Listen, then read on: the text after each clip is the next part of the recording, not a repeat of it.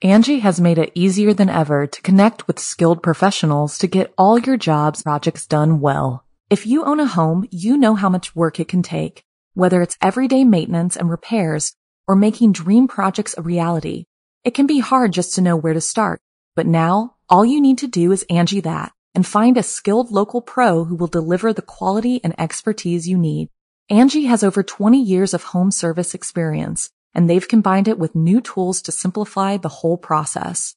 Bring them your project online or with the Angie app, answer a few questions, and Angie can handle the rest from start to finish, or help you compare quotes from multiple pros and connect instantly, which means you can take care of just about any home project in just a few taps. Because when it comes to getting the most out of your home, you can do this when you Angie that.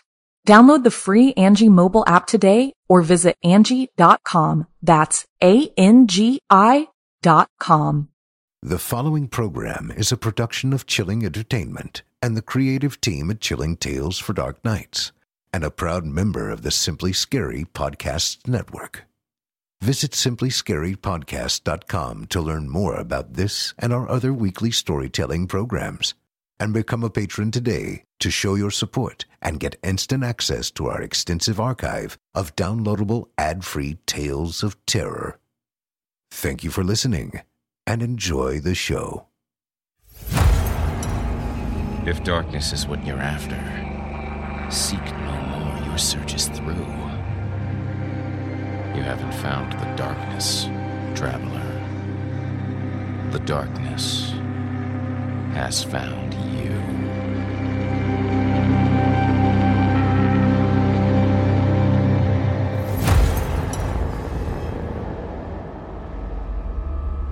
The intro tonight's a little bit on the longish side, so feel free to skip it if it pleases you. I will not hold it against you. Welcome to Season 3, Episode 9. I'm your host, Jason Hill, and I'm thrilled you could join me tonight. We have another special episode tonight, and don't you worry, absolutely no jokes in this one, and no additional content warning, so that's good. But first, I'd like to talk a little bit about things that inspire me. 2 things to be specific. Things that occupy my thoughts for at least a few seconds out of every single day, and that is not an exaggeration. First, the video games published by From Software. That is the Dark Souls Bloodborne series, of which astute listeners will have recognized small references to them, peppered here and there throughout the seasons. Yeah, I just can't help myself. And second, the one that concerns this episode and formed the foundation of my love of horror is the collected works of Howard Phillips Lovecraft. True, maybe a little done to death in the horror narration sphere, but there's a very good reason for that. I discovered Lovecraft when I was a junior in high school, and his work has consumed me ever since. I have never gotten tired of it. I have never moved on from it. I have never grown out of it. That man's ideas take up enough real estate in my brain to potentially form a lethal brain tumor. Was he an imperfect man? Oh, he certainly was.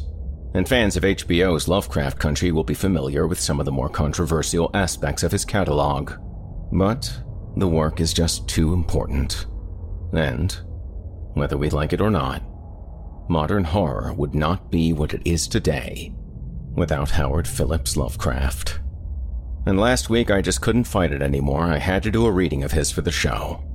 I chose a story that has not been quite as overdone, has at least not been featured on the Chilling Tales network before, and demonstrates, in my opinion, better than most, the sheer scope of his imagination.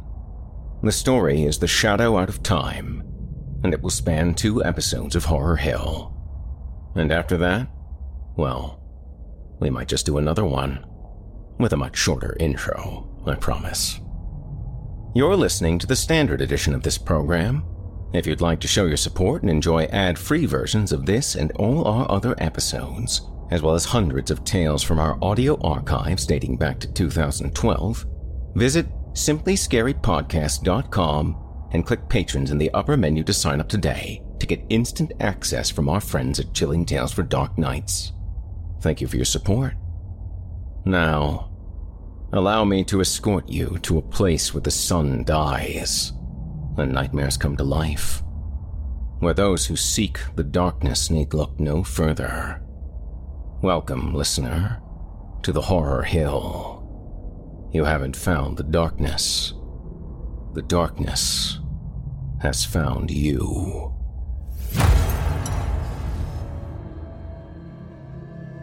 And now, without further ado, from the darkest reaches of the cosmos and the furthest extremities of the human mind, from the great Howard Phillips Lovecraft, I give you part 1 of The Shadow Out of Time.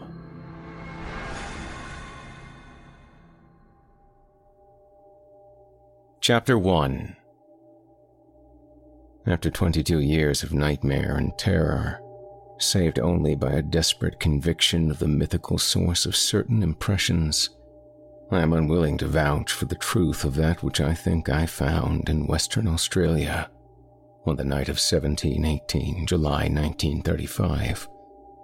There is reason to hope that my experience was wholly or partly a hallucination, for which indeed abundant causes existed, and yet its realism was so hideous that I sometimes find hope impossible. If the things did happen, then man must be prepared to accept notions of the cosmos and of his own place in the seething vortex of time, whose merest mention is paralyzing. He must too be placed on guard against a specific, lurking peril, which, though it will never engulf the whole race, may impose monstrous and unguessable horrors upon certain venturesome members of it. It is for this latter reason that I urge, with all the force of my being, final abandonment of all the attempts at unearthing those fragments of unknown primordial masonry which my expedition set out to investigate. Assuming that I was sane and awake, my experience on that night was such as has befallen no man before. It was, moreover, a frightful confirmation of all I had sought to dismiss as myth and dream.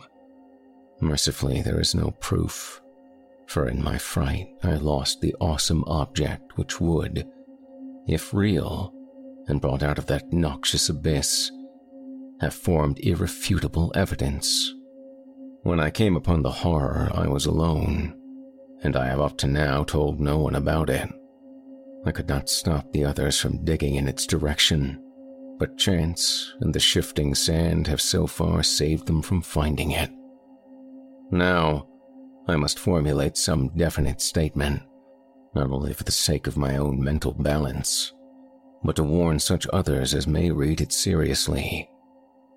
These pages, much in whose earlier parts will be familiar to close readers of the general and scientific press, are written in the cabin of the ship that is bringing me home. I shall give them to my son, Professor Wingate Peasley of Miskatonic University, the only member of my family who stuck to me after my queer amnesia of long ago, and the man best informed on the inner facts of my case. Of all living persons, he is least likely to ridicule what I shall tell of that fateful night. I did not enlighten him orally before sailing, because I think he had better have the revelation in written form. Reading and rereading at leisure will leave with him a more convincing picture that my confused tongue could hope to convey. He can do anything that he thinks best with this account, showing it with suitable comment in any quarters where it will be likely to accomplish good. It is for the sake of such readers as are unfamiliar with the earlier phases of my case that I am prefacing the revelation itself with a fairly ample summary of its background. My name is Nathaniel Wingate Peasley, and those who recall the newspaper tales of a generation back, or the letters and articles in psychological journals 6 or 7 years ago, will know who and what I am. The press was filled with the details of my strange amnesia in 1908 to 1913, and much was made of the traditions of horror, madness, and witchcraft, which lurked behind the ancient Massachusetts town then and now, forming my place of residence. Yet I would have it known that there is nothing whatever of the mad or sinister in my heredity and early life. This is a highly important fact in view of the shadow which fell so suddenly upon me from outside sources. It may be that centuries of dark brooding had given to crumbling, whisper-haunted Arkham a peculiar vulnerability as regards such shadows, though even this seems doubtful in light of those other cases which I later came to study. But the chief point is that my own ancestry and background are altogether normal. What came from somewhere else, where I even now hesitate to assert in plain words. I am the son of Jonathan and Hannah Wingate Paisley, both of wholesome old Haverhill stock. I was born and reared in Haverhill, at the old homestead in Boardman Street near Golden Hill, and did not go to Arkham till I entered Miskatonic University as instructor of political economy in 1895. For 13 years more, my life ran smoothly and happily. I married Alice Kezar of Haverhill in 1896, and my 3 children, Robert, Wingate, and Hannah, were born in 1898, 1900, and 1903 respectively. In 1898 I became an associate professor, and in 1902 a full professor. At no time had I the least interest in either occultism or abnormal psychology. It was on Thursday, May 14th, 1908 that the queer amnesia came. The thing was quite sudden. No later I realized that certain brief, glimmering visions of several hours previous, chaotic visions, which disturbed me greatly because they were so unprecedented, must have formed premonitory symptoms. My head was aching, and I had a singular feeling altogether new to me, that someone else was trying to get possession of my thoughts. The collapse occurred about 10:20 a.m., while I was conducting a class in Political Economy 6, History and Present Tendencies of Economics, for juniors and a few sophomores. I began to see strange shapes before my eyes, and to feel that I was in a grotesque room other than the classroom. My thoughts and speech wandered from my subject, and the students saw that something was gravely amiss. Then I slumped down, unconscious in my chair, in a stupor from which no one could arouse me, nor did my rightful faculties again look out upon the daylight of our normal world for 5 years, 4 months, and 13 days. It is, of course, from others that I have learned what followed. I showed no sign of consciousness for 16.5 hours, though removed from my home at 27 Crane Street and given the best of medical attention. At 3 a.m. my eyes opened and began to speak, and my family were thoroughly frightened by the trend of my expression and language. It was clear that I had no remembrance of my identity and my past, though for some reason seemed anxious to conceal his lack of knowledge. My eyes glazed strangely at the persons around me, and the flexions of my facial muscles were altogether unfamiliar. Even my speech seemed awkward and foreign. I used my vocal organs clumsily and gropingly, and my diction had a curiously stilted quality, as if I had laboriously learned the English language from books. The pronunciation was barbarously alien, whilst the idiom seemed to include both scraps of curious archaism and expressions of a wholly incomprehensible cast. Of the latter, one in particular was very potently, even terrifiedly, recalled by the youngest of the physicians 20 years afterward. For, at that late period, such a phrase began to have an actual currency, first in England, and then in the United States. And though of much complexity and indisputable newness, it reproduced in every least particular the mystifying words of the strange Arkham patient of 1908. Physical strength returned at once, although I required an odd amount of re-education in the use of my hands, legs, and bodily apparatus in general. Because of this and other handicaps inherent in the mnemonic lapse, I was for some time kept under strict medical care. When I saw that my attempts to conceal the lapse had failed, I admitted it openly and became eager for information of all sorts.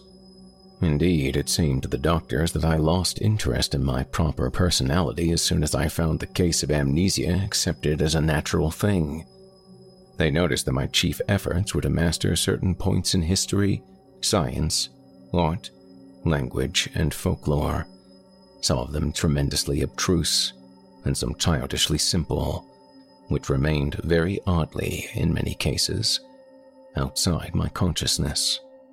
At the same time, they noticed that I had an inexplicable command of many almost unknown sorts of knowledge, a command which I seemed to wish to hide rather than display. I would inadvertently refer with casual assurance to specific events in dim ages outside the range of accepted history, passing off such references as a jest when I saw the surprise they created. And I had a way of speaking of the future which 2 or 3 times caused actual fright. These uncanny flashes soon ceased to appear, though some observers laid their vanishment more to the certain furtive caution on my part than to any waning of the strange knowledge behind them. Indeed, I seemed anonymously avid to absorb the speech, customs, and perspectives of the age around me, as if I were a studious traveler from a far, foreign land. As soon as permitted, I haunted the college library at all hours, and shortly began to arrange for those odd travels and special courses at American and European universities, which evoked so much comment during the next few years. I did not at any time suffer from a lack of learned contacts, for my case had a mild celebrity among the psychologists of the period. I was lectured upon as a typical example of secondary personality, even though I seemed to puzzle the lectures now and then with some bizarre symptoms of some queer trace of carefully veiled mockery. Of real friendliness, however, I encountered little. Something in my aspect and speech seemed to excite vague fears and aversions in everyone I met, as if I were a being infinitely removed from all that is normal and healthful. This idea of a black hidden horror connected with incalculable gulfs of some sort of distance was oddly widespread and persistent. My own family formed no exception. From the moment of my strange waking, my wife had regarded me with extreme horror and loathing, vowing that I was some utter alien usurping the body of her husband.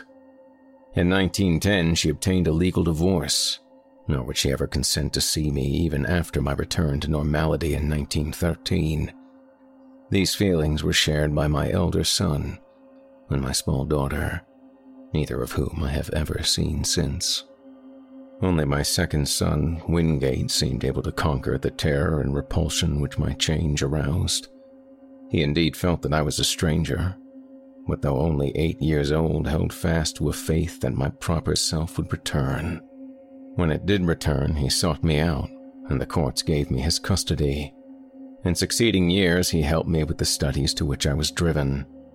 And today, at 35, he is a professor of psychology at Miskatonic.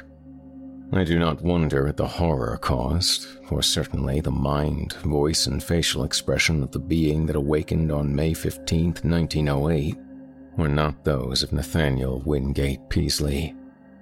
I will not attempt to tell much of my life from 1908 to 1913, since readers may glean the outward essentials, as I largely had to do from files of old newspapers and scientific journals. I was given charge of my funds and spent them slowly, and on the whole wisely, in travel and in study at various centers of learning. My travels, however, were singular in the extreme, involving long visits to remote and desolate places. In 1909, I spent a month in the Himalayas, and in 1911 roused much attention through a camel trip into the unknown deserts of Arabia. What happened on those journeys I have never been able to learn. During the summer of 1912, I chartered a ship and sailed in the Arctic, north of Spitsbergen, afterward showing signs of disappointment. Later in that year, I spent weeks, alone, beyond the limits of previous or subsequent exploration, in the vast limestone cavern system of Western Virginia. black labyrinths so complex that no tracing of my steps could even be considered. My sojourns at the universities were marked by abnormally rapid assimilation, as if the secondary personality had an intelligence enormously superior to my own. I have found also that my rate of reading and solitary study was phenomenal. I could master every detail of a book merely by glancing over it as fast as I could turn the leaves, while my skill at interpreting complex figures in an instant was veritably awesome. At times, there appeared almost ugly reports of my powers to influence the thoughts and acts of others, though I seem to have taken care to minimize displays of this faculty. Other ugly reports concerned my intimacy with leaders of occultist groups and scholars suspected of connection with nameless bands of aberrant elder world hierophants. These rumors, though never proved at the time, were doubtless stimulated by the known tenor of some of my reading, for the consultation of rare books at libraries cannot be effected secretly. There is tangible proof in the form of marginal notes that I went minutely through such things as the Comte de Erlet's Cultis de Gulas, Ludwig Prim's De Vermis Mysterious, the Unausprechlichen Kulten of von Junst, the surviving fragments of the puzzling Book of Ebon, and the dreaded Necronomicon of the mad Arab Abdul al-Hazred. Then, too, it is undeniable that a fresh and evil wave of underground cult activity set in about the time of my odd mutation. In the summer of 1913, I began to display signs of ennui and flagging interest, and a hint to various associates that a change might soon be expected in me. I spoke of returning memories of my earlier life, though most auditors judged me insincere, since all the recollections I gave were casual, and such as might have been learned from old private papers. About the middle of August, I returned to Arkham and reopened my long-closed house in Crane Street. Here, I installed a mechanism of the most curious aspect, constructed piecemeal by different makers of scientific apparatus in Europe and America, and guarded carefully from the sight of anyone intelligent enough to analyze it.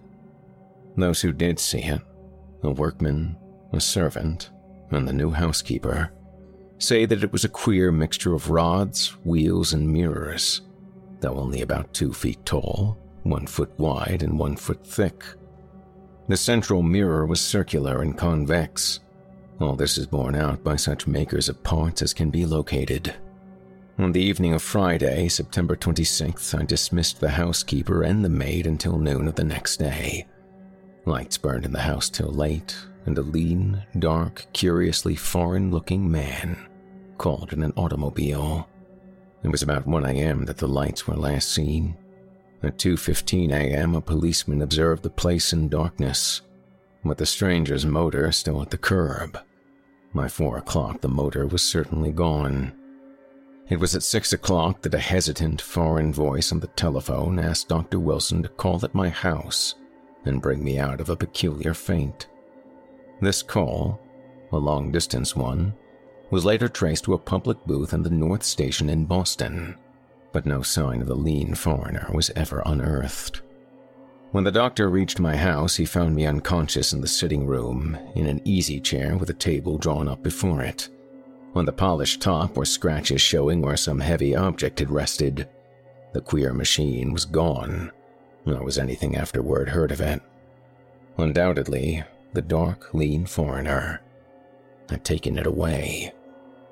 In the library grate were abundant ashes, evidently left from the burning of the every remaining scrap of paper on which I had written since the advent of the amnesia.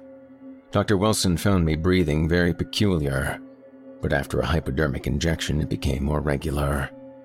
At 11:15 a.m. on September 27th, I stirred vigorously, and my hitherto mask-like face began to show signs of expression. Dr. Wilson remarked that the expression was not that of my secondary personality, but seemed much like that of my normal self. About 11:30, I muttered some very curious syllables which seemed unrelated to any human speech. I appeared as well to struggle against something. Then, just after noon, the housekeeper and the maid, having meanwhile returned, I began to mutter in English. Of the orthodox economists of that period, Jevons typifies the prevailing trend towards scientific correlation. His attempts to link the commercial cycle of prosperity and depression with the physical cycle of the solar spots forms perhaps the apex of... And Nathaniel Wingate Peaslee had come back. A spirit in whose time scale it was still Thursday morning in 1908, with the economics class gazing up at the battered desk on the platform.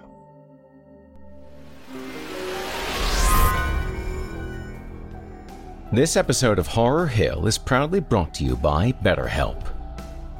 Well, I hope everybody had a happy Thanksgiving. Staying home. Alone. Maybe doing a Zoom call. But it's great, right? Because it's all about family. Family that's not with you. Because it's 2020. And everything that used to be happy is just sad now. Yeah. I really wanted to be jokey with this ad read, but I just can't do it this week. This wasn't the first Thanksgiving that I wasn't able to see family, but this one... It just made me feel so isolated and tired, and made so much worse because it's not just me. It's everywhere, and a lot of people feel worse than I do, and it's all just bouncing off the walls and reverberating in this big echo chamber of bad news. And that's why I'm genuinely glad that I have BetterHelp, because I need somebody to talk to where it is their job to listen. Because I feel guilty about unloading all this shit on friends and family, and maybe making it a little bit worse for them, just because it makes me feel better. And that aspect of it was just so much more liberating than I ever thought it would be. All it takes is a quick online assessment to match you with the right professional, and you will be talking this stuff out in under 48 hours. Now keep in mind, BetterHelp is not a crisis line. There are crisis lines for that. And it's definitely not self-help. You have yourself for that. BetterHelp is professional counseling done securely online. Not all therapists are created equal, in the same way that not all problems are created equal. And there's a lot of places in this country where the right person for you is just not close enough. And BetterHelp is available to clients worldwide. You can log into your account anytime and send a message to your counselor. You'll get timely and thoughtful responses. Plus, if you're not real comfortable video chatting, like me, it makes me very self-conscious, you can just do it over the phone, which helps a lot of people open up more, including me. Don't like the counselor? Get someone else. Changing therapists is easy and free, and it's more affordable than traditional offline counseling, and financial aid is available. BetterHelp wants you to start living a happier life today. Visit betterhelp.com/hill. That's better, H-E-L-P, and join the over 1 million people who have taken charge of their mental health with the help of an experienced professional. In fact, so many people have been using BetterHelp that they are recruiting additional counselors in all 50 states. So give it a try, and use the special offer for Horror Hill listeners to get 10% off your first month at betterhelp.com/hill. Again, that's better, HELP.com/hill. Thank you for your support of this program and of the sponsors that make it possible.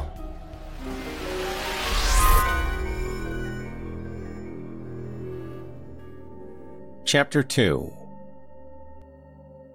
My reabsorption into normal life was a painful and difficult process. The loss of over 5 years create more complications than can be imagined, and in my case, there were countless matters to be adjusted. What I heard of my actions since 1908 astonished and disturbed me, but I tried to view the matter as philosophically as I could. At last, regaining custody of my second son, Wingate, I settled down with him in the Crane Street house and endeavored to resume my teaching, my old professorship having been kindly offered me by the college. I began work with the February 1914 term and kept at it just a year. By that time, I realized how badly my experience had shaken me. Though perfectly sane, I hoped, and with no flaw in my original personality, I had not the nervous energy of the old days. Vague dreams and queer ideas continually haunted me, and when the outbreak of the World War turned my mind to history, I found myself thinking of periods and events in the oddest possible fashion. My conception of time, my ability to distinguish between consecutiveness and simultaneousness, seemed subtly disordered, so that I formed chimerical notions about living in one age and casting one's mind all over eternity for knowledge of past and future ages. The war gave me strange impressions of remembering some of its far-off consequences, as if I knew how it was coming out and could look back upon it in the light of future information. All such quasi-memories were attended with much pain, and with a feeling that some artificial psychological barrier was set against them. When I diffidently hinted to others about my impressions, I met with varied responses. Some persons looked uncomfortably at me, but men in the mathematics department spoke of new developments in those theories of relativity, then discussed only in learned circles, which were later to become so famous. Dr. Albert Einstein, they said, was rapidly reducing time to the status of a mere dimension. But the dreams and disturbed feelings gained on me, so that I had to drop my regular work in 1915. Certainly the impressions were taking an annoying shape, giving me the persistent notion that my amnesia had formed some unholy sort of exchange, that the secondary personality had indeed suffered displacement. Thus, I was driven to vague and frightful speculations concerning the whereabouts of my true self during the years that another had held my body. The curious knowledge and strange conduct of my body's late tenant troubled me more and more as I learned further details from persons, papers, and magazines. Queerness that had baffled others seemed to harmonize terribly with some background of black knowledge which festered in the chasms of my subconscious. I began to search feverishly for every scrap of information bearing on the studies and travels of that other one during the dark years. All of my troubles were as semi-abstract as this. They were the dreams, and they seemed to grow in vividness and concreteness. Knowing how most would regard them, I seldom mentioned them to anyone but my son or certain trusted psychologists. But eventually, I commenced a scientific study of other cases in order to see how typical or non-typical such visions might be among amnesia victims. My results, aided by psychologists, historians, anthropologists, and mental specialists of wide experience, and by a study that included all records of split personality from the days of demonic possession legends to the medically realistic present, at first bothered me more than they consoled me. I soon found that my dreams had, indeed, no counterpart in the overwhelming bulk of true amnesia cases. There remained, however, a tiny residue of accounts, which for years baffled and shocked me with their parallelism to my own experience. Some of them were bits of ancient folklore, others were case histories in the annals of medicine, one or two were anecdotes obscurely buried in standard histories. It thus appeared that while my special kind of affliction was prodigiously rare, instances of it had occurred at long intervals ever since the beginning of men's annals. Some centuries might contain 1, 2, or 3 cases, others none, or at least none whose records survived. The essence was always the same. A person of keen thoughtfulness seized a strange secondary life, and leading for a greater or lesser period an utterly alien existence, typified at first by vocal and bodily awkwardness, and later by a wholesale acquisition of scientific, historic, artistic, and anthropologic knowledge, an acquisition carried on with a fervorish zest and with a wholly abnormal absorptive power. Then, a sudden return of rightful consciousness, intermittently plagued ever after with vague, unplaceable dreams, suggesting fragments of some hideous memory, elaborately blotted out. And the close resemblance of those nightmares to my own, even in some of the smallest particulars, left no doubt in my mind of their significantly typical nature. 1 or 2 of the cases had an added ring of faint, blasphemous familiarity, as if I had heard them before, through some cosmic channel, too morbid and frightful to contemplate. In 3 instances, there was specific mention of such an unknown machine as had been in my house before the second change. Another thing that worried me during my investigation was that the somewhat greater frequency of cases where a brief, elusive glimpse of the typical nightmares were afforded to persons not visited by well-defined amnesia. These persons were largely of mediocre mind or less, some so primitive that they could scarcely be thought of as vehicles for abnormal scholarship and preternatural mental acquisitions. For a second, they would be fired with alien force, then a backward lapse into thin, swift-fading memory of unhuman horrors. There had been at least 3 such cases during the past half-century, one only 15 years before. Had something been groping blindly through time from some unsuspected abyss in nature? Were these faint cases monstrous, sinister experiments of a kind and authorship utterly beyond sane belief? Such were a few of the foreless speculations in my weaker hours, fancies abetted by myths which my studies uncovered. For I could not doubt but that certain persistent legend of immemorial antiquity, apparently unknown to the victims and physicians connected with recent amnesia cases, formed a striking and awesome elaboration of memory lapses such as mine. Of the nature of the dreams and impressions which were growing so clamorous, I still almost fear to speak. They seemed to savor of madness, and at times I believed I was indeed going mad. Was there a special type of delusion afflicting those who had suffered lapses of memory? Conceivably, the efforts of the subconscious mind to fill up a perplexing blank with pseudo-memories might give rise to strange, imaginative vagaries. This, indeed, though an alternative folklore theory finally seemed to me more plausible, was the belief of many of the alienists who helped me in my research for parallel cases, and who shared my puzzlement at the exact resemblance sometimes discovered.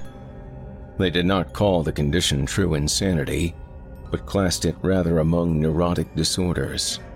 My course in trying to track down and analyze it, instead of vainly seeking to dismiss or forget it, they heartily endorsed as correct according to the best psychological principles. I especially valued the advice of such physicians as had studied me during my possession by the other personality. My first disturbances were not visual at all, but concerned the more abstract matters which I have mentioned. There was, too, a feeling of profound and inexplicable horror concerning myself. I developed a queer fear of seeing my own form, as if my eyes would find it something utterly alien and inconceivably aberrant.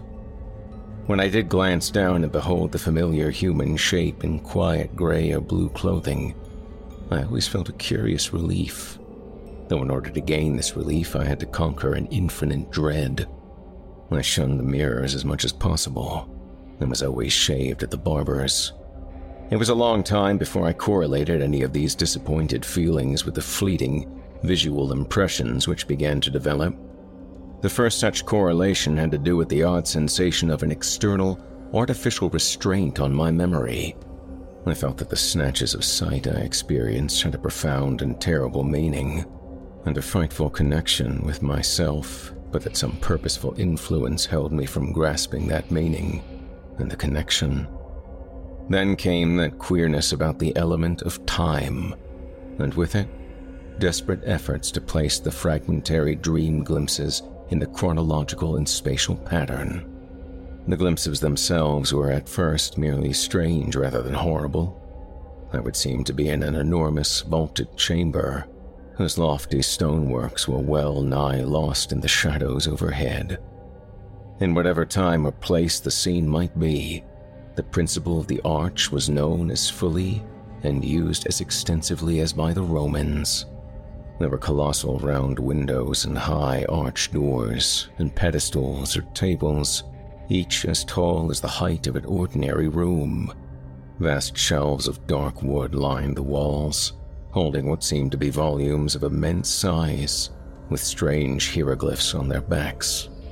The exposed stonework held curious carvings, always in curvilinear mathematical designs, and there were chiseled inscriptions in the same characters that the huge books bore.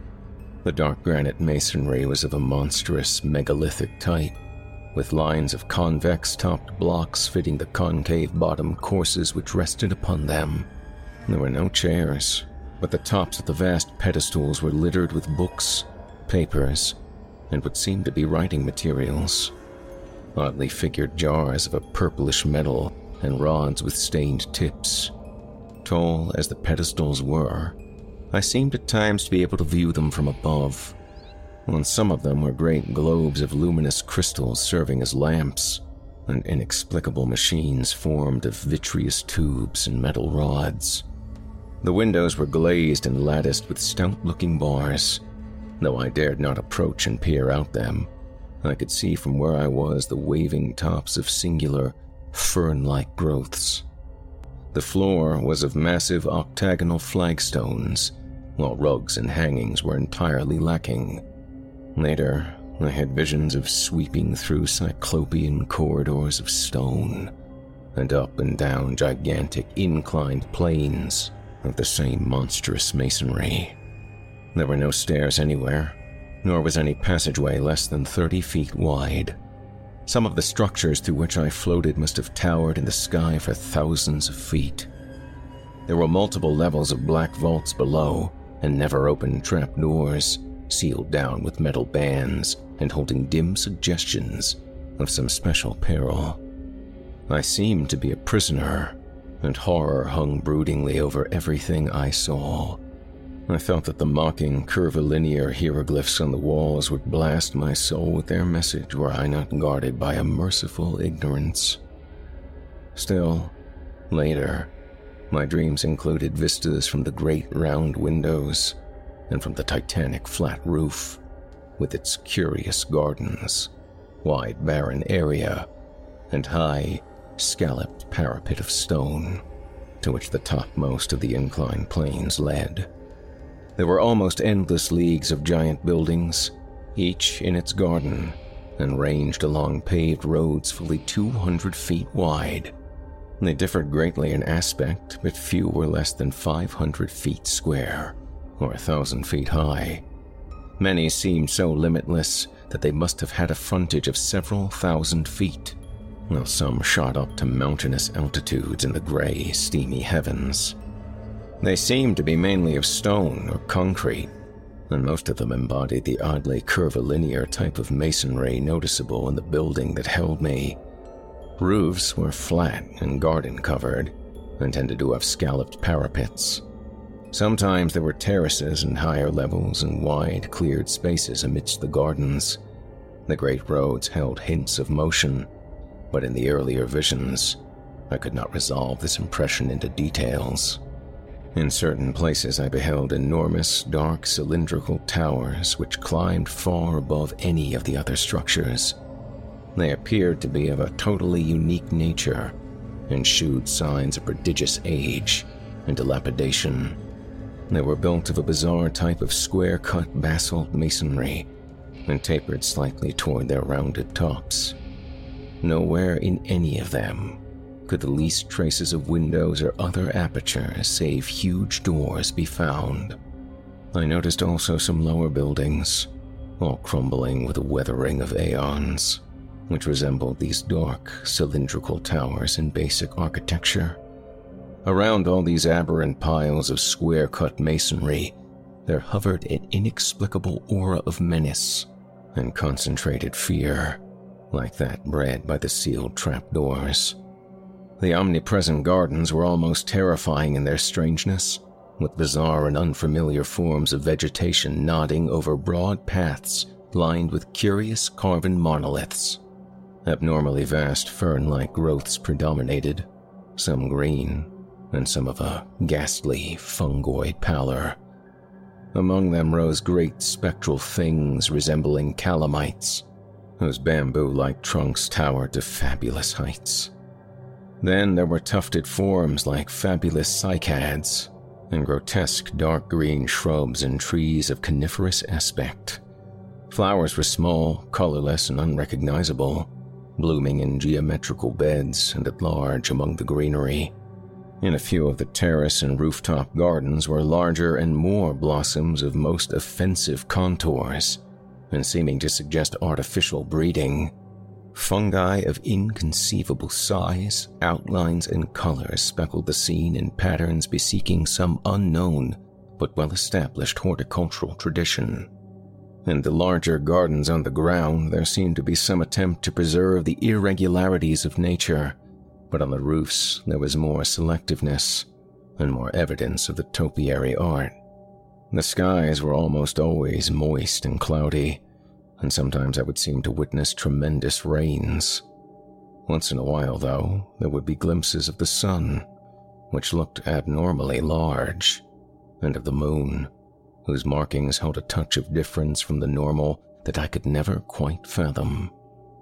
When, very rarely, the night sky was clear to any extent, I beheld constellations which were nearly beyond recognition. Known outlines were sometimes approximated, but seldom duplicated, and from the positions of the few groups I could recognize, I felt I must be in the Earth's southern hemisphere, near the Tropic of Capricorn. The far horizon was always steamy and indistinct, but I could see that great jungles of unknown tree ferns, calamites, lepidodendra, and sigularia lay outside the city, their fantastic frondage waving mockingly in the shifting vapors. Now and then there would be suggestions of motion in the sky, but these my early visions never resolved. By the autumn of 1914, I began to have infrequent dreams of strange floatings over the city and through the regions around it. I saw interminable roads through forests of fearsome growths with mottled, fluted, and banded trunks, and past other cities as strange as the one which persistently haunted me. I saw monstrous constructions of black or iridescent tone in glades and clearings where perpetual twilight reigned, and traversed long causeways over swamps so dark that I could tell but little of their moist, towering vegetation. Once I saw an area of countless miles strewn with age-blasted basaltic ruins, whose architecture had been like that of the few windowless, round-topped towers in the haunting city. And once I saw the sea, a boundless, steamy expanse, beyond the colossal stone piers of an enormous town of domes and arches. Great, shapeless suggestions of shadow moved over it, and here and there its surface was vexed with anomalous spoutings.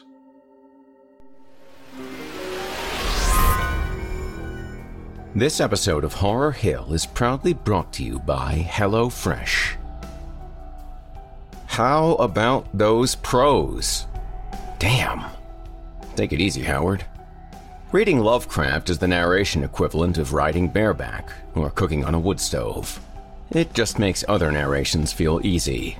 It also makes a man work up an appetite, especially for the flesh of oceanic fauna with copper-based blood. Now, I've always had a taste for the higher invertebrates, ever since I was a kid. Deep-fried mollusks with a splash of lemon juice dipped in marinara was essentially my PB&J growing up.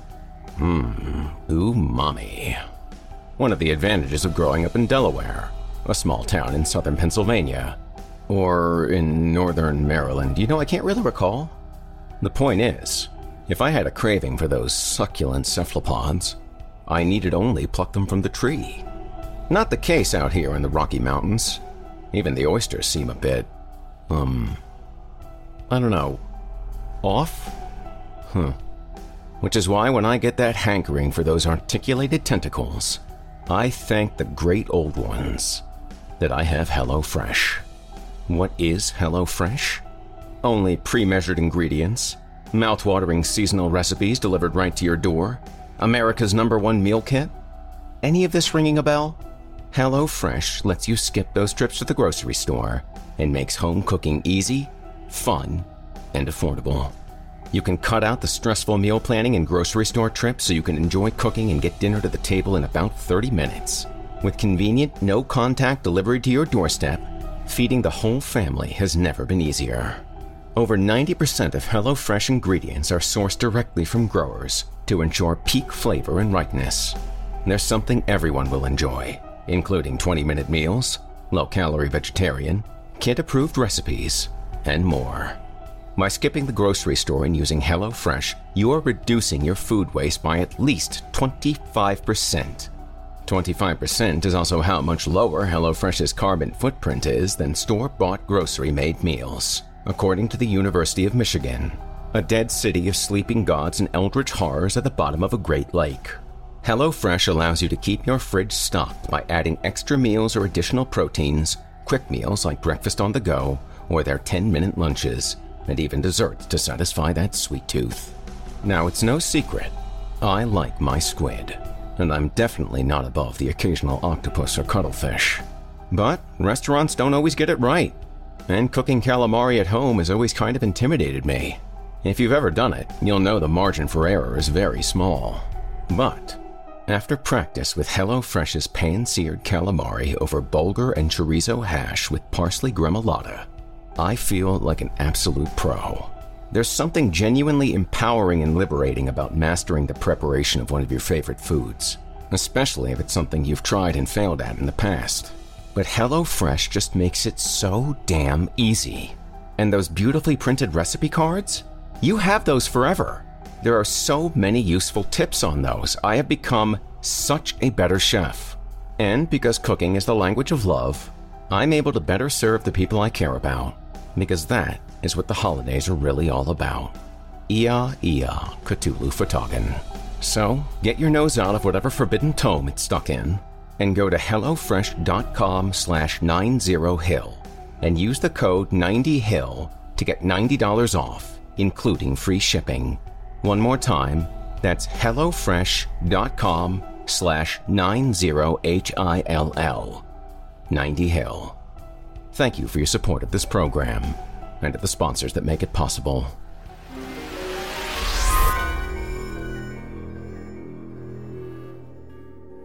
Chapter 3. Angie has made it easier than ever to connect with skilled professionals to get all your jobs projects done well. If you own a home, you know how much work it can take, whether it's everyday maintenance and repairs or making dream projects a reality. It can be hard just to know where to start, but now all you need to do is Angie that and find a skilled local pro who will deliver the quality and expertise you need. Angie has over 20 years of home service experience, and they've combined it with new tools to simplify the whole process. Bring them your project online or with the Angie app, answer a few questions, and Angie can handle the rest from start to finish, or help you compare quotes from multiple pros and connect instantly, which means you can take care of just about any home project in just a few taps. Because when it comes to getting the most out of your home, you can do this when you Angie that. Download the free Angie mobile app today or visit Angie.com. That's ANGI.com. Apartments.com has more pet-friendly rental listings than anywhere else. So, finding the perfect place is easier than ever, and so is finally moving in together. Just the two of you. It's a big step. Lots of new responsibilities, lots of adjustments. Most likely, they'll wake you up at odd hours to go to the bathroom, and you'll most definitely find yourself in trouble coming home late for dinner. They might even unroll all your toilet paper next time. It's just what happens when you two find a new place together. But you're not doing it because you feel like it. No, you're doing it because you love them, because they're family. And that's why Apartments.com has the most pet-friendly rental listings on the internet, so that you and your furry family can find the perfect new place together. Apartments.com, the place to find a pet-friendly place. As I have said, it was not immediately that these wild visions began to hold their terrifying quality. Certainly, many persons have dreamed intrinsically stranger things. Things compounded of unrelated scraps of daily life, pictures and reading, and arranged in fantastically novel forms by the unchecked caprices of sleep.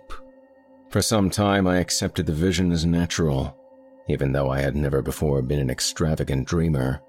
Many of the vague anomalies, I argued, must have come from trivial sources too numerous to track down, while others seemed to reflect a common textbook knowledge of the plants and other conditions of the primitive world of 150 million years ago, the world of the Permian or Triassic Age. In the course of some months, however, the element of terror did figure with accumulating force. This was when the dreams began so unfailingly to have the aspect of memories, and when my mind began to link them with my growing abstract disturbances, the feeling of mnemonic restraint, the curious impressions regarding time, and sense of a loathsome exchange with my secondary personality of 1908 through 13, and, considerably later, the inexplicable loathing of my own person. As certain definite details began to enter the dreams, their horror increased 1,000-fold, until by October 1915 I felt I must do something. It was then that I began an intensive study of other cases of amnesia and visions, feeling that I might thereby objectivize my trouble and shake clear of its emotional grip. However, as before mentioned, the result was at first almost exactly opposite. It disturbed me vastly to find that my dreams had been so closely duplicated, especially since some of the accounts were too early to admit of any geological knowledge, and therefore of any idea of primitive landscapes on the subject's part. What is more, many of these accounts supplied very horrible details and explanations in connection with the visions of great buildings and jungle gardens, and other things. The actual sights and vague impressions were bad enough, but what was hinted or asserted by some of the other dreamers savored of madness and blasphemy. Worst of all, my own pseudo-memory was aroused to milder dreams and hints of coming revelations. And yet, most doctors deemed my course, on the whole, an advisable one.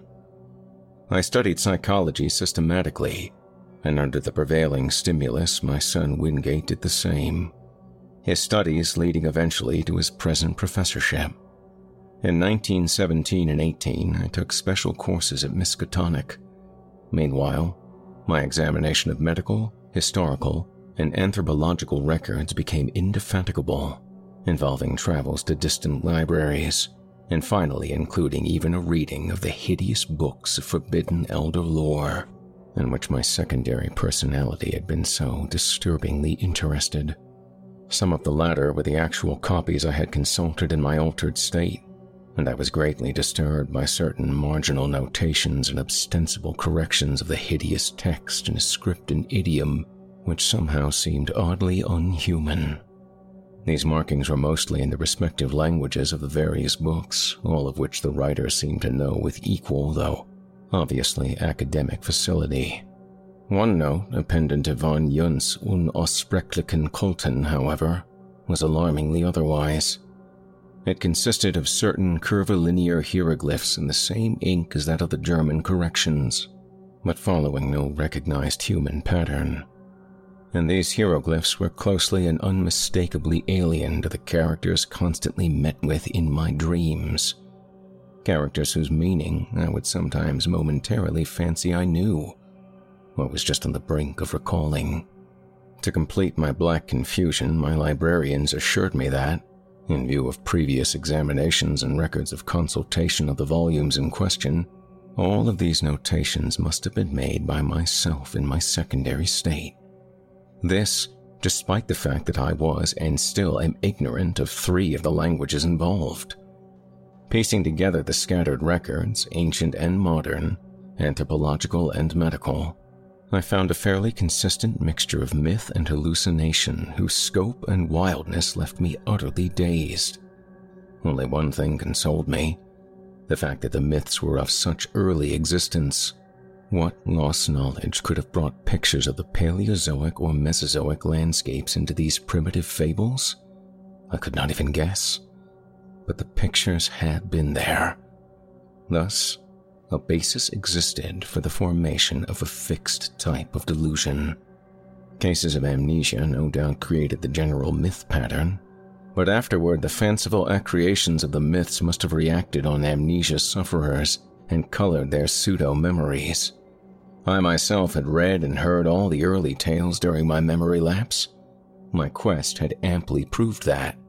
Was it not natural, then, for my subsequent dreams and emotional impressions to become colored and molded by what my memory subtly held over from my secondary state? A few of the myths had significant connections with other cloudy legends of the pre-human world, especially those Hindu tales involving stupefying gulfs of time and forming part of the lore of modern theosophists. Primal myth and modern delusion joined in their assumption that mankind is only one, perhaps the least, of the highly evolved and dominant races of this planet's long and largely unknown career.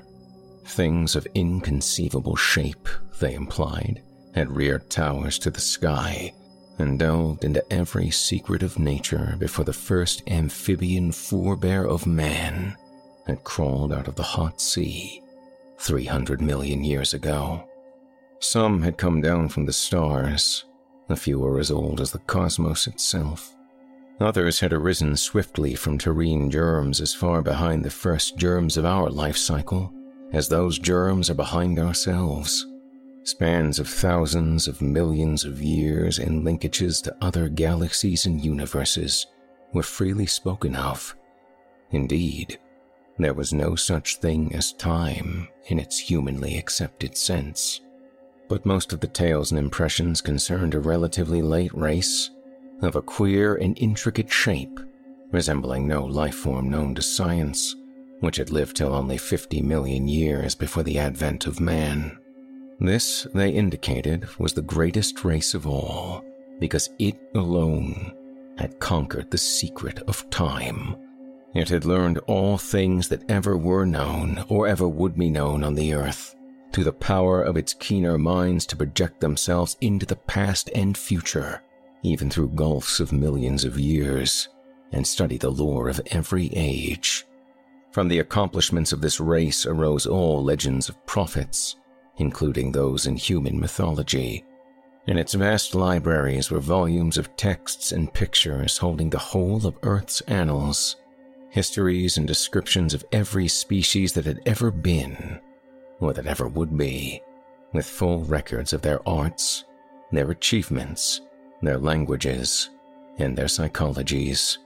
With this aeon-embracing knowledge, the great race chose from every era and life form such thoughts, arts, and processes as might suit its own nature and situation. Knowledge of the past, secured through a kind of mind-casting outside the recognized senses, was harder to glean than knowledge of the future. In the latter case, the course was easier and more material. With suitable mechanical aid, a mind would project itself forward in time, feeling its dim, extrasensory way till it approached the desired period. Then, after preliminary trials, it would seize on the best discoverable representative of the highest of that period's life forms. It would enter the organism's brain and set up therein its own vibrations, while the displaced mind would strike back to the period of the displacer, remaining in the latter's body till a reverse process was set up. The projected mind and the body of the organism of the future would then pose as a member of the race whose outward form it wore, learning as quickly as possible all that could be learned of the chosen age and its massed information and techniques. Meanwhile, the displaced mind, thrown back to the displacer's age and body, would be carefully guarded. It would be kept from harming the body it occupied, and would be drained of all its knowledge by trained questioners. Often it could be questioned in its own language, when previous quests into the future had brought back records of that language. If the mind came from a body whose language the great race could not physically reproduce, clever machines would be made, on which the alien speech could be played as on a musical instrument. The great race's members were immense rugose cones, 10 feet high, and with head and other organs attached to foot-thick, distensible limbs spreading from the apexes. They spoke by the clicking or scraping of huge paws or claws attached to the end of 2 of their forelimbs. and walked by the expansion and contraction of a viscous layer attached to their vast 10-foot bases. When the captive mind's amazement and resentment had worn off, and when, assuming that it came from a body vastly different from the great races, it had lost its horror at its unfamiliar temporary form, it was permitted to study its new environment and experience a wonder and wisdom approximating that of its displacer. With suitable precautions and in exchange for suitable services, it was allowed to rove all over the habitable world in Titan airships or on huge boat-like atomic-engined vehicles which traversed the great roads, and to delve freely into the libraries containing the records of the planet's past and future. This reconciled many captive minds to their lot, since none were other than keen, and to such minds the unveiling of hidden mysteries of earth-closed chapters of inconceivable pasts and dizzying vortices of future time, which include the years ahead of their own natural ages forms always, despite the abysmal horrors often unveiled, the supreme experience of life.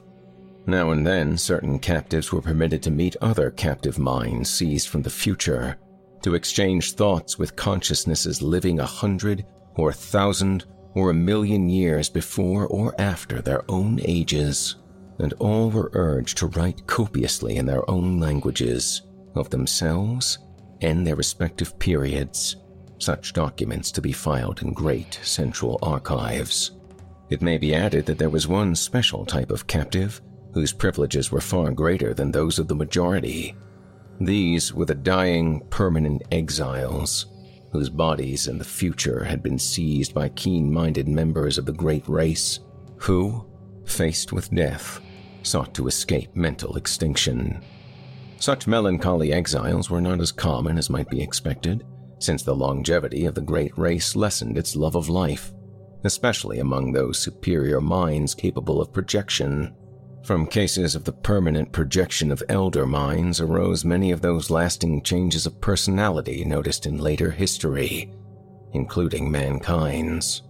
As for the ordinary cases of exploration, when the displacing mind had learned what it wished in the future, it would build an apparatus like that which had started its flight and reverse the process of projection. Once more, it would be in its own body, in its own age, while the lately captive mind would return to that body of the future to which it properly belonged. Only when one or the other of the bodies had died during the exchange was this restoration impossible.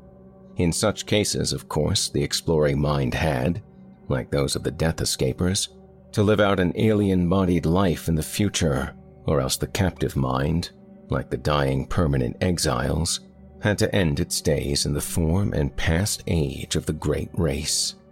This fate was least horrible when the captive mind was also of the great race, a not infrequent occurrence, since in all its periods that race was intensely concerned with its own future. The number of dying permanent exiles of the great race was very slight, largely because of the tremendous penalties attached to displacements of future great race minds by the moribund. Through projection, arrangements were made to inflict these penalties on the offending minds in their new future bodies, and sometimes forced re-exchanges were effected. Complex cases of the displacement of exploring or already captive minds by minds in various regions of the past had been known and carefully rectified. In every age since the discovery of mind projection, a minute but well-recognized element of the population consisted of great race minds from past ages, sojourning for a longer or shorter while. When a captive mind of alien origin was returned to its own body in the future, it was purged by an intricate mechanical hypnosis of all it had learned in the great race's age. This because of certain troublesome consequences inherent to the general carrying forward of knowledge in large quantities. The few existing instances of clear transmission had caused, and would cause at known future times, great disasters, and it was largely in consequence of 2 cases of this kind, said the old myths, that mankind had learned what it had concerning the great race. Of all things surviving physically and directly from the aeon-distant world, there remained only certain ruins of great stones in far places and under the sea, and parts of the text of the frightful, narcotic manuscripts. Thus, the returning mind reached its own age with only the faintest and most fragmentary visions of what it had undergone since its seizure. All memories that could be eradicated were eradicated, so that in most cases, only a dream-shadowed blank stretched back to the time of the first exchange. Some minds recalled more than others, and the chance joining of memories had, at rare times, brought hints of the forbidden past to future ages. There probably never was a time when groups or cults did not secretly cherish certain of these hints. In the Necronomicon, the presence of such a cult among human beings was suggested, a cult that sometimes gave aid to minds voyaging down the aeons from the days of the Great Race, and, meanwhile, the Great Race itself waxed well nigh omniscient, and turned to the task of setting up exchanges with the minds of other planets, and of exploring their pasts and futures. It sought likewise to fathom the past years and origin of that black, aeon-dead orb in the far space, whence its own mental heritage had come, for the mind of the Great Race was older than its bodily form. The beings of a dying elder world, wise with the ultimate secrets, had looked ahead for a new world and species wherein they might have long life, and had sent their minds en masse into that future race best adapted to house them, the cone-shaped beings that peopled our Earth 1 billion years ago.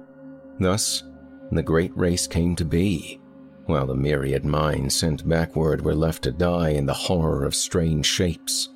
Later, the race would again face death, yet would live through another forward migration of its best minds into the bodies of others who had a longer physical span ahead of them.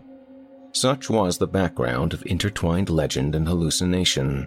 When around 1920 I had my researches in coherent shape, I felt a slight lessening of the tension which their earlier stages had increased. After all, and in spite of the fancies prompted by blind emotions, were not most of my phenomenon readily explainable? Any chance might have turned my mind to dark studies during the amnesia, and then I read the forbidden legends and met the members of an ancient and ill-regarded cult. That, plainly, supplied the material for the dreams and disturbed feelings which came after the return of memory. As for the marginal notes in dream hieroglyphs and languages unknown to me, but laid at my door by librarians, I might easily have picked up a smattering of the tongues during my secondary state, while the hieroglyphs were doubtless coined by my fancy from descriptions in old legends, and afterward woven into my dreams. I tried to verify certain points through conversation with known cult leaders, but never succeeded in establishing the right connections. At times, the parallelism of so many cases in so many distant ages continued to worry me as it had at first, but on the other hand, I reflected that the extant folklore was undoubtedly more universal in the past than in the present. Probably all the other victims whose cases were like mine had had a long and familiar knowledge of the tales I had learned, only when in my secondary state. When these victims had lost their memory, they had associated themselves with the creatures of their household myths, the fabulous invaders supposed to displace men's minds, and had thus embarked upon quests for knowledge, which they thought they could take back to a fancied, non-human past. Then, when their memory returned, they reversed the associative process and thought of themselves as the former captive minds instead of as the displacers. Hence, the dreams and pseudo-memories following the conventional myth pattern. Despite the seeming cumbersomeness of these explanations, they came finally to supersede all others in my mind, largely because of the greater weakness of any rival theory, and a substantial number of eminent psychologists and anthropologists gradually agreed with me. The more I reflected, the more convincing did my reasoning seem, till in the end, I had an effective bulwark against the visions and impressions which still assailed me. Suppose I did see strange things at night. These were only what I had heard and read of. Suppose I did have odd loathings and perspectives and pseudo-memories. These, too, were only echoes of myths absorbed in my secondary state. Nothing that I might dream, nothing that I might feel, could be of any actual significance. Fortified by this philosophy, I greatly improved in nervous equilibrium. even though the visions, rather than the abstract impressions, steadily became more frequent and more disturbingly detailed. In 1922, I felt able to undertake regular work again and put my newly gained knowledge to practical use by accepting an instructorship in psychology at the university. My old chair of political economy had long been adequately filled, besides which methods of teaching economics had changed greatly since my heyday. My son was, at this time, just entering on the postgraduate studies leading to his recent professorship, and we worked together a great deal. Chapter 4. I continued, however, to keep a careful record of the outer dreams which crowded upon me so thickly and vividly. Such a record, I argued, was of genuine value as a psychological document. The glimpses still seemed damnably like memories, though I fought off this impression with a goodly measure of success. In writing, I treated the phantasmata as things seen, but at all other times I brushed them aside, like any gossamer illusions of the night. I had never mentioned such matters in common conversation, though reports of them, filtering out as such things will, had aroused sundry rumors regarding my mental health. It is amusing to reflect that these rumors were confined wholly to laymen, without a single champion among physicians or psychologists. Of my visions after 1914, I will here mention only a few, since fuller accounts and records are at the disposal of the serious student. It is evident that with time, the curious inhibition somewhat waned, for the scope of my visions vastly increased. They have never, though, become other than disjointed fragments, seemingly without clear motivation. Within the dreams, I seemed gradually to acquire a greater and greater freedom of wandering. I floated through many strange buildings of stone, going from one to the other along mammoth underground passages which seemed to form the common avenues of transit. Sometimes I encountered those gigantic sealed trapdoors in the lowest level, around which such an aura of fear and forbiddenness clung. I saw tremendously tessellated pools and rooms of curious and inexplicable utensils of myriad sorts. Then, there were colossal caverns of intricate machinery, whose outlines and purpose were wholly strange to me, and whose sound manifested itself only after many years of dreaming. I may here remark that sight and sound are the only senses I have ever exercised in the visionary world. The real horror began in May of 1915, when I first saw the living things. This was before my studies had taught me what, in view of the myths and case histories, to expect. As mental barriers wore down, I beheld great masses of thin vapor in various parts of the building and in the streets below. These steadily grew more solid and distinct, till, at last, I could trace their monstrous outlines with uncomfortable ease. They seemed to be enormous iridescent cones, about 10 feet high and 10 feet wide at the base, and made up of some ridgy, scaly, semi-elastic matter. From their apexes projected 4 flexible, cylindrical members, each a foot thick and of a ridgy substance like that of the cones themselves. The members were sometimes contracted almost to nothing, and sometimes extended to any distance up to about 10 feet.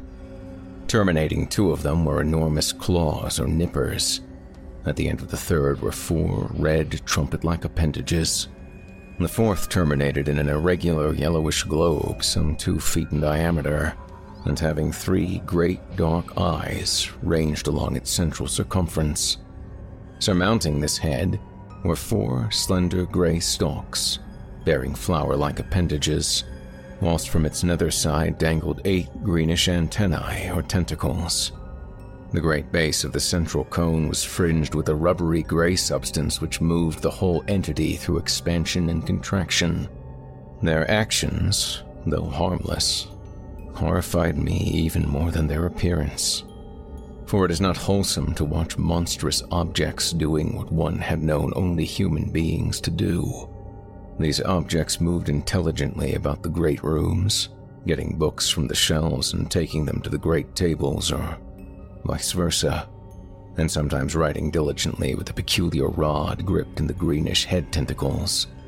The huge nippers were used in carrying books and in conversation speech consisting of a kind of clicking and scraping.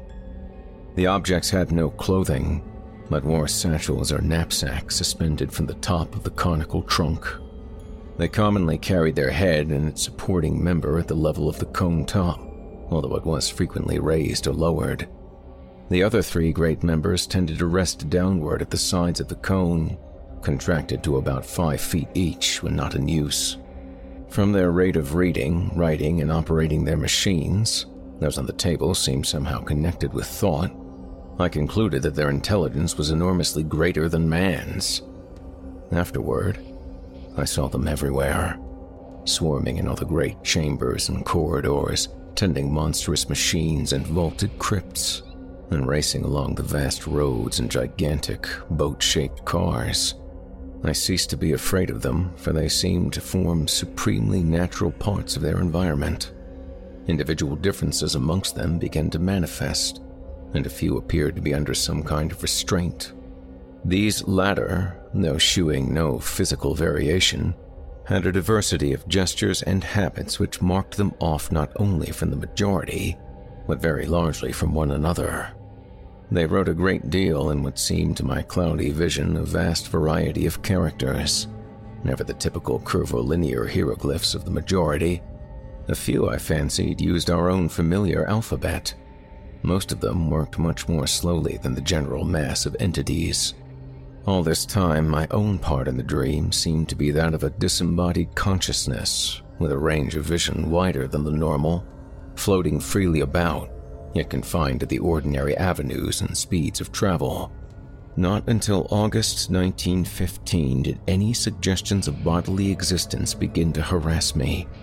I say harass because the first phase was a purely abstract, though infinitely terrible, association of my previously noted body loathing with the scenes of my visions. For a while, my chief concern during dreams was to avoid looking down at myself, and I recall how grateful I was for the total absence of large mirrors in the strange rooms. I was mightily troubled by the fact that I always saw the great tables, whose height could not be under 10 feet, from a level not below that of their surfaces. And then, the morbid temptation to look down at myself became greater and greater, till one night I could not resist it. At first, my downward glance revealed nothing whatever. A moment later, I perceived that this was because my head lay at the end of a flexible neck of enormous length. Retracting this neck and gazing down very sharply, I saw the scaly, rugose, iridescent bulk of a vast cone, 10 feet tall and 10 feet wide at the base. That was when I waked half of Arkham with my screaming, as I plunged madly up from the abyss of sleep. Only after weeks of hideous repetition did I grow half reconciled to these visions of myself in monstrous form. In the dreams, I now moved bodily among the other unknown entities, reading terrible books from the endless shelves, and writing for hours at the great tables with a stylus managed by the green tentacles that hung down from my head. Snatches of what I read and wrote would linger in my memory. There were horrible annals of other worlds and other universes, and of stirrings of formless life outside of all universes. There were records of strange orders of beings which had peopled the world in forgotten pasts, and frightful chronicles of grotesque-bodied intelligences which would people it millions of years after the death of the last human being.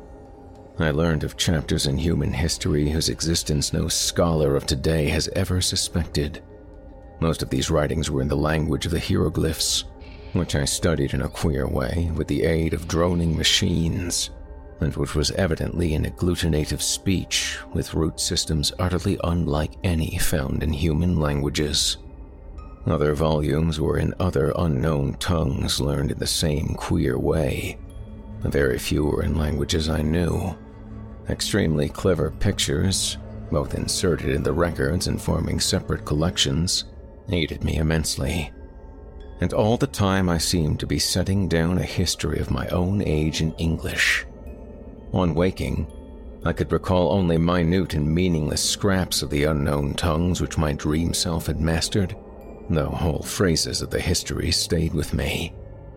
I learned, even before my waking self had studied the parallel cases of the old myths from which the dreams doubtless sprang, that the entities around me were of the world's greatest race, which had conquered time and had sent exploring minds into every age. I knew, too, that I had been snatched from my age, while another used my body in that age, and that a few of the other strange forms housed similarly captured minds. I seemed to talk in some odd language of claw clickings, with exiled intellects from every corner of the solar system. There was a mind from the planet we know as Venus, which would live incalculable epochs to come, and one from an outer moon of Jupiter 6 million years in the past. Of earthly minds, there were some from the winged, star-headed, half-vegetable race of the Paleogean Antarctica, one from the reptile people of fabled Volusia, 3 from the furry, pre-human Hyperborean worshippers of Sathagwa, 1 from the wholly abominable Chochos, 2 from the arachnid denizens of Earth's last age, 5 from the hardy Coleopterous species immediately following mankind, to which the great race was someday to transfer its keenest minds en masse in the face of horrible peril, and several from different branches of humanity. I talked with the mind of Zhong Li, a philosopher from the cruel empire of San Shan, which is to come in 5000 AD, with that of a general of the great-headed brown people who held South Africa in 50,000 BC, with that of a 12th century Florentine monk named Bartolomeo Corsi, with that of a king of Lomar, who had ruled that terrible polar land 100,000 years before the squat yellow Inutos came from the west to engulf it. I talked with the mind of Nug Soth, a magician of the Dark Conquerors of 16,000 AD, with that of a Roman named Titus Sempronius Blasus, who had been a questor in Sulla's time, with that of Kephanes, an Egyptian of the 14th dynasty, who told me the hideous secret of Nyarlathotep, with that of a priest of Atlantis' Middle Kingdom, with that of a Suffolk gentleman of Cromwell's day, James Woodville, with that of a court astronomer of pre-Inca Peru, with that of the Australian physicist Neville Kingston Brown, who will die in 2518 AD, with that of an archmage of vanished Yi in the Pacific, with that of Theodotides, a Greco-Bactrian official of 200 BC, with that of an aged Frenchman of Louis XIII's time named Pierre-Louis Montagny, with that of Cromieres, a Sumerian chieftain of 15,000 BC, and with so many others that my brain cannot hold the shocking secrets and dizzying marvels I learned from them. I waked each morning in a fever, sometimes frantically trying to verify or discredit such information as fell within the range of modern human knowledge. Traditional facts took on new and doubtful aspects, and I marveled at the dream fancy which could invent such surprising addenda to history and science. I shivered at the mysteries the past may conceal, and trembled at the menaces the future may bring forth. What was hinted in the speech of post-human entities of the fate of mankind produced such an effect on me that I will not set it down here. After man, there would be the mighty beetle civilization, the bodies of whose members the cream of the great race would seize when the monstrous doom overtook the elder world. Later, as the earth span closed, the transferred minds would again migrate through time and space to another stopping place in the bodies of the bulbous vegetable entities of Mercury. But there would be races after them, clinging pathetically to the cold planet and burrowing to its horror-filled core before the utter end. Meanwhile, in my dreams, I wrote endlessly in that history of my own age which I was preparing, half voluntarily and half through promises of increased library and travel opportunities, for the Great Race's central archives. The archives were in a colossal subterranean structure near the city's center, which I came to know well through frequent labors and consultations. Meant to last as long as the race itself and to withstand the most fierce of Earth's convulsions, this Titan repository surpassed all other buildings in the massive, mountain-like firmness of its construction. The records, written or printed on great sheets of curiously tenacious cellulose fabric, were bound into books that opened from the top and were kept in individual cases of a strange, extremely light, rustless metal of grayish hue, decorated with mathematical designs and bearing the title in the Great Race's curvilinear hieroglyphs.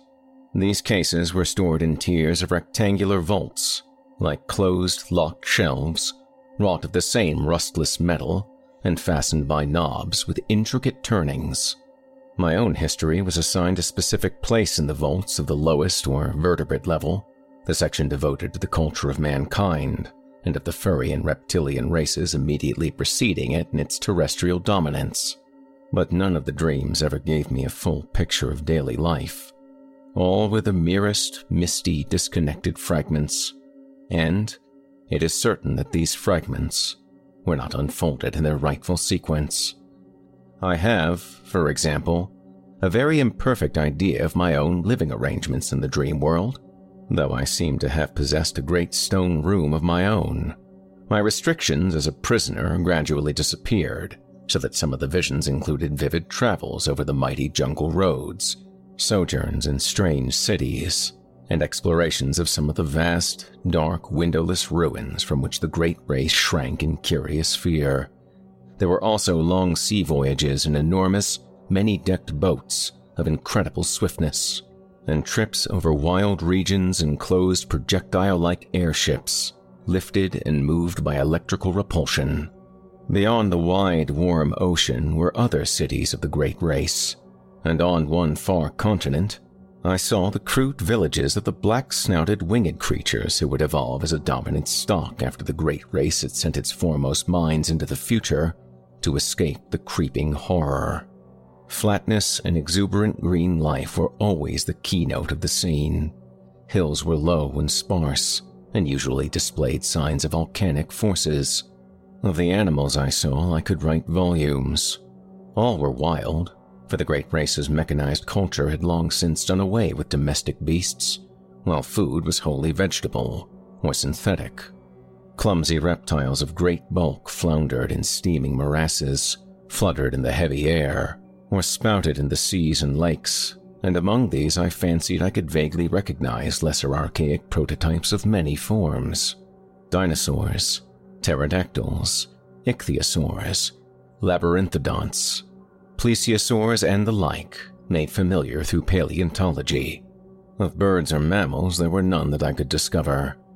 The ground and swamps were constantly alive with snakes, lizards, and crocodiles, while insects buzzed incessantly among the lush vegetation. And far out at sea, unspied and unknown monsters spouted mountainous columns of foam into the vaporous sky. Once, I was taken under the ocean in a gigantic submarine vessel with searchlights and glimpsed some living horrors of awesome magnitude. I saw also the ruins of incredible sunken cities and the wealth of crinoid, brachiopod, coral, and ichthytic life, which everywhere abounded. Of the physiology, psychology, folkways, and detailed history of the Great Race, my visions preserve but little information, and many of the scattered points I here set down were gleaned from my study of old legends and other cases, rather than from my own dreaming. For in time, of course, my reading and research caught up with and passed the dreams in many phases, so that certain dream fragments were explained in advance and formed verifications of what I had learned. This consolingly established my belief that similar reading and research, accomplished by my secondary self, had formed the source of the whole terrible fabric of pseudo-memories. The period of my dreams, apparently, was one somewhat less than 150 million years ago, when the Paleozoic age was giving place to the Mesozoic. The bodies occupied by the Great Race represented no surviving, or even scientifically known, line of terrestrial evolution. but were of a peculiar, closely homogeneous, and highly specialized organic type, inclining as much as to the vegetable as to the animal state. Cell action was of a unique sort, almost precluding fatigue and wholly eliminating the need of sleep. Nourishment, assimilated through the red trumpet-like appendages on one of the great flexible limbs, was always semi-fluid, and in many aspects, wholly unlike the food of existing animals. The beings had but two of the senses which we recognize, sight and hearing, the latter accomplished through the flower-like appendages on the gray stalks above their heads. Of other and incomprehensible senses, not however well utilizable by alien captive minds inhabiting their bodies, they possessed many. Their 3 eyes were so situated as to give them a range of vision wider than the normal. Their blood was a sort of deep greenish ichor of great thickness. They had no sex, but reproduced through seeds or spores, which clustered on their bases and could be developed only underwater. Great shallow tanks were used for the growth of their young, which were, however, reared only in small numbers on account of the longevity of individuals, 4,000 or 5,000 years being the common lifespan. Markedly defective individuals were quickly disposed of as soon as their defects were noticed. Disease and the approach of death were, in the absence of a sense of touch or physical pain, recognized by purely visual symptoms. The dead were incinerated with dignified ceremonies. Once in a while, as before mentioned, a keen mind would escape death by forward projection in time, but such cases were not numerous. When one did occur, the exiled mind from the future was treated with the utmost kindness till the dissolution of its unfamiliar tenement. The great race seemed to form a single, loosely knit nation or league, with major institutions in common, though there were 4 definite divisions. The political and economic system of each unit was a sort of fascistic socialism, with major resources rationally distributed and power delegated to a small governing board elected by the votes of all able to pass certain educational and psychological tests. Family organization was not overstressed, though ties among persons of common descent were recognized, and the young were generally reared by their parents. Resemblances to human attitudes and institutions were, of course, most marked in those fields where on the one hand highly abstract elements were concerned, or where on the other hand there was a dominance of the basic, unspecialized urges common to all organic life. A few added likenesses came through conscious adoption as the great race probed the future and copied what it liked. Industry, highly mechanized, demanded but little time from each citizen, and the abundant leisure was filled with intellectual and aesthetic activities of various sorts. The sciences were carried to an unbelievable height of development, and art was a vital part of life, though, at the period of my dreams, it had passed its crest and meridian. Technology was enormously stimulated through the constant struggle to survive, and to keep in existence the physical fabric of great cities, imposed by the prodigious geologic upheavals of those primal days. Crime was surprisingly scant, and was dealt with through highly efficient policing. Punishments ranged from privilege deprivation and imprisonment to death, or major emotion wrenching, and were never administered without a careful study of the criminal's motivations. Warfare, largely civil for the last few millennia, though sometimes waged against reptilian or octopodic invaders, or against the winged, star-headed old ones who centered in the Antarctic, was infrequent though infinitely devastating. An enormous army, using camera-like weapons which produced tremendous electrical effects, was kept on hand for purposes seldom mentioned, but obviously connected with the ceaseless fear of the dark, windowless elder ruins and of the great sealed trapdoors in the lowest subterranean levels. This fear of the basalt ruins and trapdoors was largely a matter of unspoken suggestion, or, at most, of furtive quasi-whispers. Everything specific which bore on it was significantly absent from such books as were on the common shelves. It was the one subject lying altogether under a taboo under the great race, and seemed to be connected alike with horrible bygone struggles, and with that future peril, which would someday force the race to send its keener minds ahead en masse in time. Imperfect and fragmentary as were the other things presented by dreams and legends, this matter was still more bafflingly shrouded. The vague old myths avoided it, or perhaps all illusions had for some reason been excised. And in the dreams of myself and others, the hints were peculiarly few. Members of the Great Race never intentionally referred to the matter, and what could be gleaned came only from some of the more sharply observant captive minds. According to these scraps of information, the basis of the fear was a horrible elder race of half-polypus, utterly alien entities which had come through space from immeasurably distant universes and had dominated the Earth and 3 other solar planets about 600 million years ago.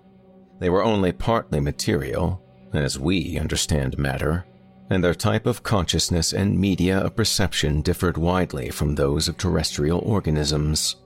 For example, their senses did not include that of sight, their mental world being a strange, non-visual pattern of impressions.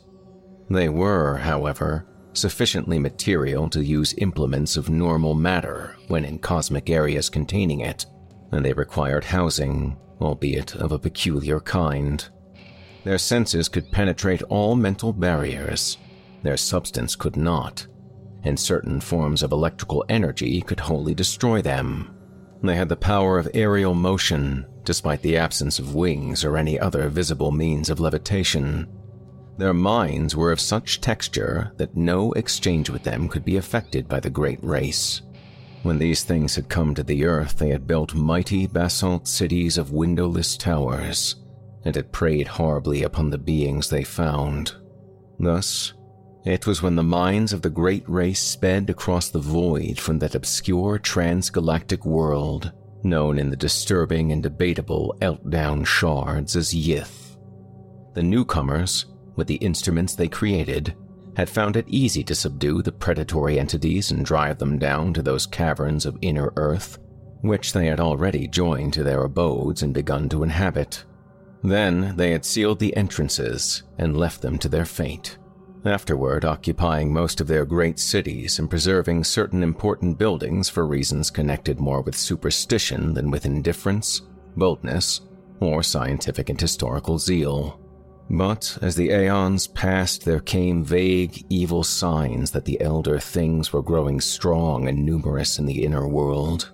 There were sporadic eruptions of a particularly hideous character in certain small and remote cities of the Great Race, and in some of the deserted elder cities which the Great Race had not peopled, places where the paths to the gulfs below had not been properly sealed or guarded. After that, great precautions were taken, and many of the paths were closed forever, though a few were left with sealed trapdoors for strategic use in fighting the elder things if ever they broke forth in unexpected places. The eruptions of the elder things must have been shocking beyond all description, since they had permanently colored the psychology of the Great Race. Such was the fixed mood of horror that the very aspect of the creatures was left unmentioned. At no time was I able to gain a clear hint of what they looked like. There were veiled suggestions of a monstrous plasticity and of temporary lapses of visibility, while other fragmentary whispers referred to their control and military use of great winds. Singular whistling noises and colossal footprints made up of 5 circular toe marks seemed also to be associated with them. It was evident that the coming doom so desperately feared by the Great Race, the doom that was one day to send millions of keen minds across the chasm of time to strange bodies in the safer future, had to do with a final, successful eruption of the elder beings. Mental projections down the ages had clearly foretold such a horror, and the Great Race had resolved that none who could escape should face it. That the foray would be a matter of vengeance rather than an attempt to reoccupy the outer world, they knew from the planet's later history, for their projections shewed the coming and going of subsequent races untroubled by the monstrous entities. Perhaps these entities had come to prefer Earth's inner abysses to the variable, storm-ravaged surface, since light meant nothing to them. Perhaps, too, they were slowly weakening with the aeons. Indeed, It was known that they would be quite dead in the time of the post-human beetle race which the fleeing minds would tenant. Meanwhile, the great race maintained its cautious vigilance, with potent weapons ceaselessly ready despite the horrified banishing of the subject from common speech and visible records. And, always, the shadow of nameless fear hung about the sealed trapdoors and the dark, windowless elder towers.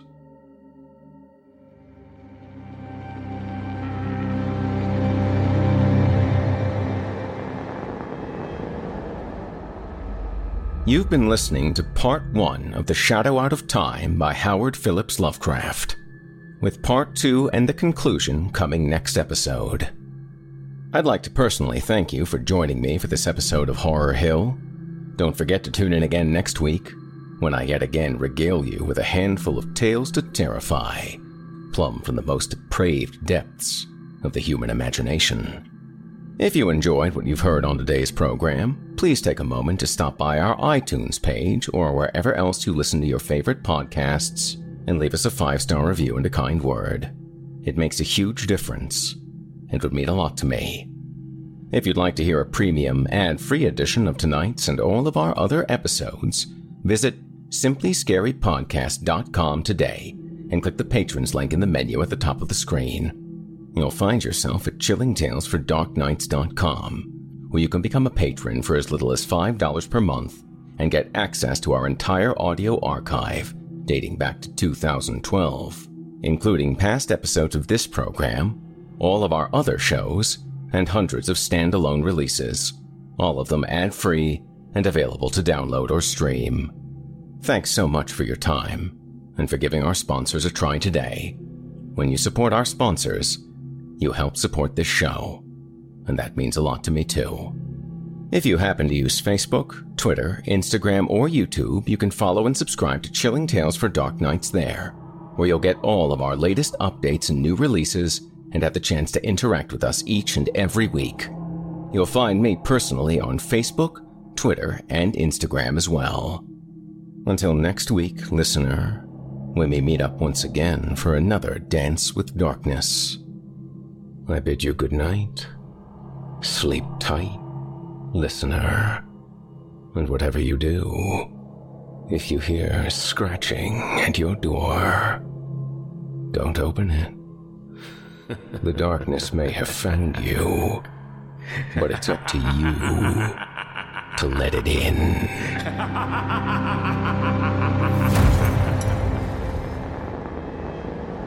Thanks for listening. You've been listening to the Horror Hill Podcast, a production of Chilling Entertainment and the creative team at Chilling Tales for Dark Nights, and a proud member of the Simply Scary Podcast Network. Visit simplyscarypodcast.com today to learn more about our network and our other amazing storytelling programs. Tonight's program was hosted, and its featured stories performed by yours truly, Jason Hill.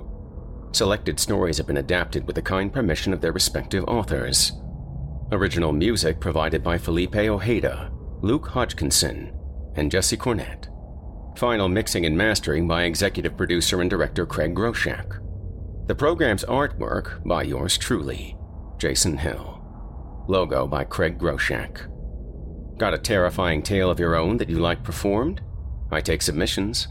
Email it to us today at submissions@simplyscarypodcast.com to have your work considered for production in a future episode of this show. That's submissions@simplyscarypodcast.com. If you enjoyed what you heard on tonight's program and are joining us on your favorite podcast app, subscribe to us to be sure you never miss an episode and leave us a 5-star review and a comment. Your feedback means a lot to me. You can also follow Chilling Tales for Dark Nights and yours truly on social media to connect anytime and get the latest updates on this and our other programs.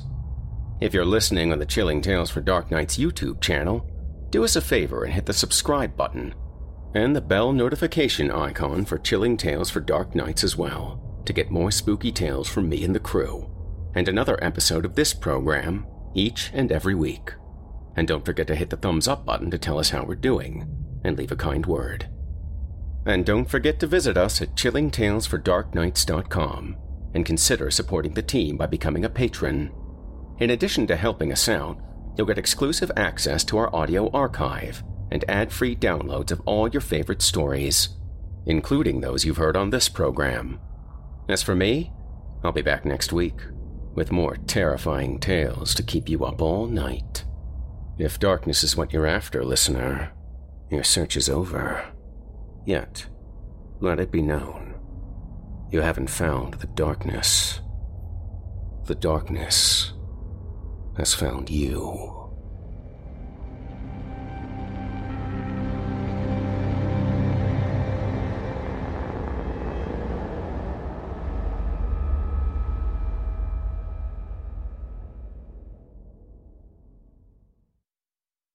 Angie has made it easier than ever to connect with skilled professionals to get all your jobs projects done well. If you own a home, you know how much work it can take, whether it's everyday maintenance and repairs or making dream projects a reality.